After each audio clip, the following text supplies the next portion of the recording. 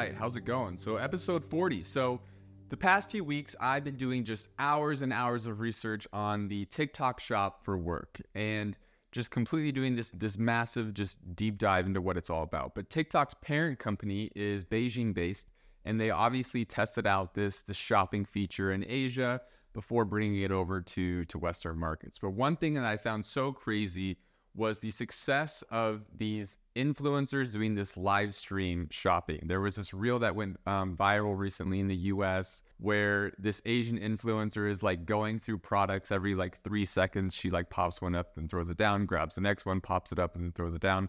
And people are buying these clothes that she's showing. And it got me thinking about all these little just odd differences between cultures, because in the US, like typically we're accustomed to just like getting like social media ads or influencers creating these like short form videos that direct users to like a product page or like a landing page, whatever it is, and that's how you go buy it. So that's just a random little thing that happened or that I came across that's just was in the back of my mind, right? But then last night, I decided to throw on Pulp Fiction just because I haven't seen it in a while. It's one of my favorite movies, probably my favorite movie of all time. As I'm like watching it, there's this opening scene where Jules and Vincent are driving, and Vincent is telling Jules all about the little differences between America and Europe because he just got back from, I think it's like 3 years in Amsterdam. For example, he talks about how like a quarter pounder with cheese is a Royale with cheese.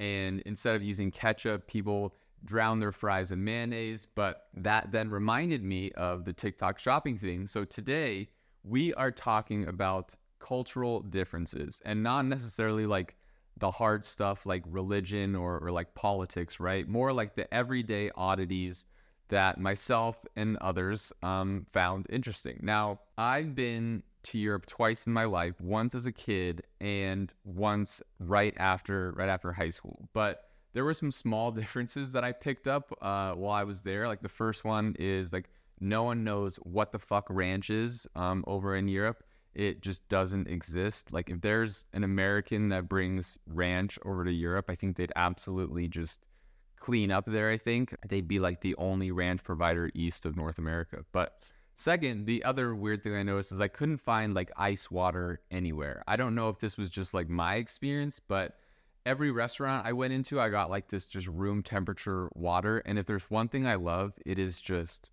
refreshing ice cold water, man. There is just nothing that beats that. Eating gelato and then chasing it down with like 70-degree water just doesn't hit the same. You know, it's got to be ice cold. But again, maybe that was just my experience. I don't know. But regardless, I did some research on some everyday oddities, basically between certain nations or countries around the world, and found some crazy ass shit that I had just no idea about. I'll also go into some of these cultural differences that I didn't realize were only found in the US. And of course, this is just like based off information I'm finding online. So hopefully they're still accurate. Obviously, there's no way for me knowing and like fact checking all of these in depth. But I guess I just have to go to all these countries and see for myself. But anyways, here we go. So first we'll start off with something light so you can get like kind of like an understanding of some of the things that I'm talking about here. But the first thing is pointing with your lips. Apparently in some cultures, like in the Philippines and in Nicaragua, it's common to use your lips to point at like people and specific things, right? So I guess you have to pucker up as if you're like posing for like a duck face for a picture. Then you direct your lips at what you're pointing at while simultaneously raising your eyebrows. So I guess it's like something's over there, then you go, or it's over there, then you go. But yeah, crazy, right? And typically in Western society, you just like point with your finger, right? But as a kid, you're always told like, don't point, it's rude, don't do that. So maybe this is a way out. I don't know. I might just like subtly start using this around my home to see how my wife feels about it. Just like throwing my lips side to side. So yeah, it's very odd, right? Like, but practical at the same time, I guess. So I understand. But yeah, it's an odd thing. Next, we have a Russian holiday that basically revolves around having sex. This is kind of crazy. So in Russia, it is institutionally accepted to conceive on September 12th. The country, I guess, had declining birth rates for years, so the government declared September 12th as a public holiday where couples can have basically time off from work and have sex and conceive a child. But what a wild thought, right? Imagine it's like the week of September 12th and your coworker starts like trying to make some small talk and it's like, hey, what are your plans for this long weekend? Like, do people outrightly just talk about this, or is it like taboo to talk about it? Do you do like a date night? Is it like Valentine's Day where you need to schedule out like a dinner reservation weeks in advance? Or is it more like something, I guess, more casual? I don't know. That's just a lot of like awkwardness, and it makes me happy to know that I grew up in the US and not having to deal with just this awkward thing in my life right now. But if it works, I guess. So that's something pretty crazy that I found as well. Similarly, I guess, because it's a sign of expression, let's talk about holding hands. So supposedly in many parts of Africa and the Middle East, it is normal for people to hold hands as a sign of friendship and trust. So man and woman, woman and woman, man and man, they're all just walking side by side, just hand in hand. Now, I don't know about you, but holding hands with your best friend, like I guess can send an interesting message, especially here in the States. Like it could send a different message, but I'm not opposed to this. I just have a lot of questions. Like, do you interlock fingers when you're holding hands? Whose thumb goes on top? Is it just side by side? Who initiates this? What's the conversation like? I think we've made it to the hand holding stage in our friendship. Is it something like that? Is it like MySpace where you can only like do this with your top 5 friends? Like, what if you're walking down the street hand in hand with a good buddy and another friend sees you out holding hands with this guy? Like, do they have the right to be offended? Like, I thought you only held hands with me. I don't know. These are the type of questions that just keep me up at night. So yeah, very odd. And now on the complete like opposite side of the spectrum, in Dubai, participating in public displays of affection, such as like holding hands or hugging or kissing, it can be considered to be socially inappropriate. If caught participating in such behaviors, individuals may face legal consequences. While public displays of affection are not forbidden, it's advised to exercise discretion in public places. For me personally, I'm not a big PDA guy. My wife and I will hold hands a lot, but generally, yeah, I don't show her a lot of affection in like a public setting. But yeah, that's pretty crazy, right? Those are two just complete opposites about like in regard to holding hands, But yeah, I mean, I guess that's pretty wild, right? In some places around the world, holding hands with a good buddy is socially acceptable, while in other places, like you can't even hug your wife in a public setting. So it's just wild. But similar to holding hands, though, one of my favorite Eastern cultural differences is people using both hands when like handing things over to people, like a business card or money or credit card. Like they go like this. I love this. Whenever I go to a Korean restaurant and it's time to pay, I'm honestly pretty excited. It's just so formal and nice, and they seem so appreciative of like my business, and it's just the nicest gesture, I think, of this two-handed grab. I love it. I wish Americans would just accept this everywhere. But like, yeah, you just hand over a card with two hands. You better believe, like, if someone is accepting with two hands to grab my receipt or my card, like, I'm delivering it with two hands. I love this. I love this it formality of it. It's just great, I think. You can't go wrong with the two-handed approach. Next, I came across a custom in the UK, which is wild, but at the same time, completely understandable. So in many parts of the United Kingdom, it is customary for people to greet like a lone magpie to avoid having bad luck. So if you don't know, a magpie is like this black and white bird, and it is thought to rank among the world's most intelligent creatures. They're also found in like Australia as well. And they are just known to attack humans. Their weapons of choice typically are like a closed beak or like open claws, and they're known to just like dive bomb at your neck or your head. That being said, there are some hilarious videos and clips of people just being attacked by these birds.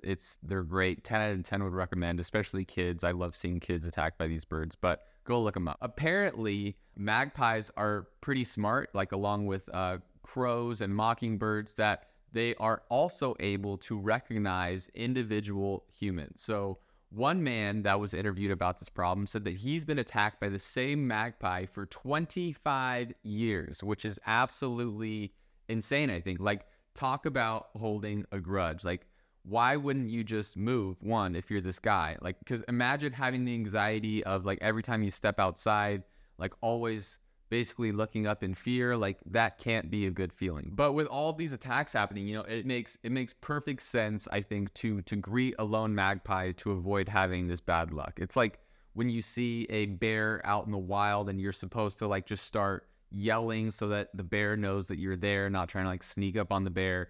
If you see a lone magpie, you better show that motherfucker some respect, because he could create a problem for your ass for the next decade, just depending on how old this bird is. Next comes an Icelandic tradition that I came across that I love. So if you happen to celebrate Christmas in Iceland, don't worry about, like, struggling to find the perfect gift for someone in your family. Instead, just have some really good book recommendations in your back pocket. So instead of gift giving on Christmas, people present other people in your family with books, and everyone unwraps their presents and they spend their evening basically reading what they received. And this tradition is called, I'm going to butcher this, Jola Bokaflod, I guess. Jola Bokaflod. Yeah, that's what it is. And it's been going on for basically almost a century. But isn't it so nice? Like, imagine having just such a nice, peaceful Christmas dinner, and then you unwind after with next to the fire with a good book. Like, that would be great. I think these guys have it all figured out. I guess one of the biggest concerns would be, like, how do you know if someone's already read the book? Like, does everyone need to keep track of, like, a running log of all the books they've read? But I mean, it's a century old. I'm sure they have it all figured out. But great tradition. Think should be brought over here to the US. It's wholesome. It's amazing. Now, keeping it close to the EU, let's talk about root beer. Who doesn't love a good swig of the old, just classic root beer? Am I right? Well, apparently most people outside of the US can't stand this shit. Apparently in the UK, they have this bottled antiseptic solution called TCP, and it's used on, like, minor cuts or, like, grazes, whatever, right? But supposedly root beer smells exactly like it. It also resembles a similar smell and taste to a couple popular European mouthwash brands. But yeah, who knew? These people, they hate it. They hate root beer. They can't stand it. And the same goes for Japan too, I guess, except for one island, Okinawa. I guess because of the presence of American military installations that have been there over time, they go crazy for A&W root beer, which I found pretty funny. And this reporter who wrote about, like, his whole experience of going to Okinawa and said, like, the Japanese are either completely disgusted by it or they're completely addicted to it on the first sip, which is great. I love this. And similarly, there's a place in Mexico called Chamula, yeah. That worships Coca-Cola. From babies to seniors, these people are drinking on average like 1 to 2 liters per day of Coke. And apparently it's even cheaper than water there.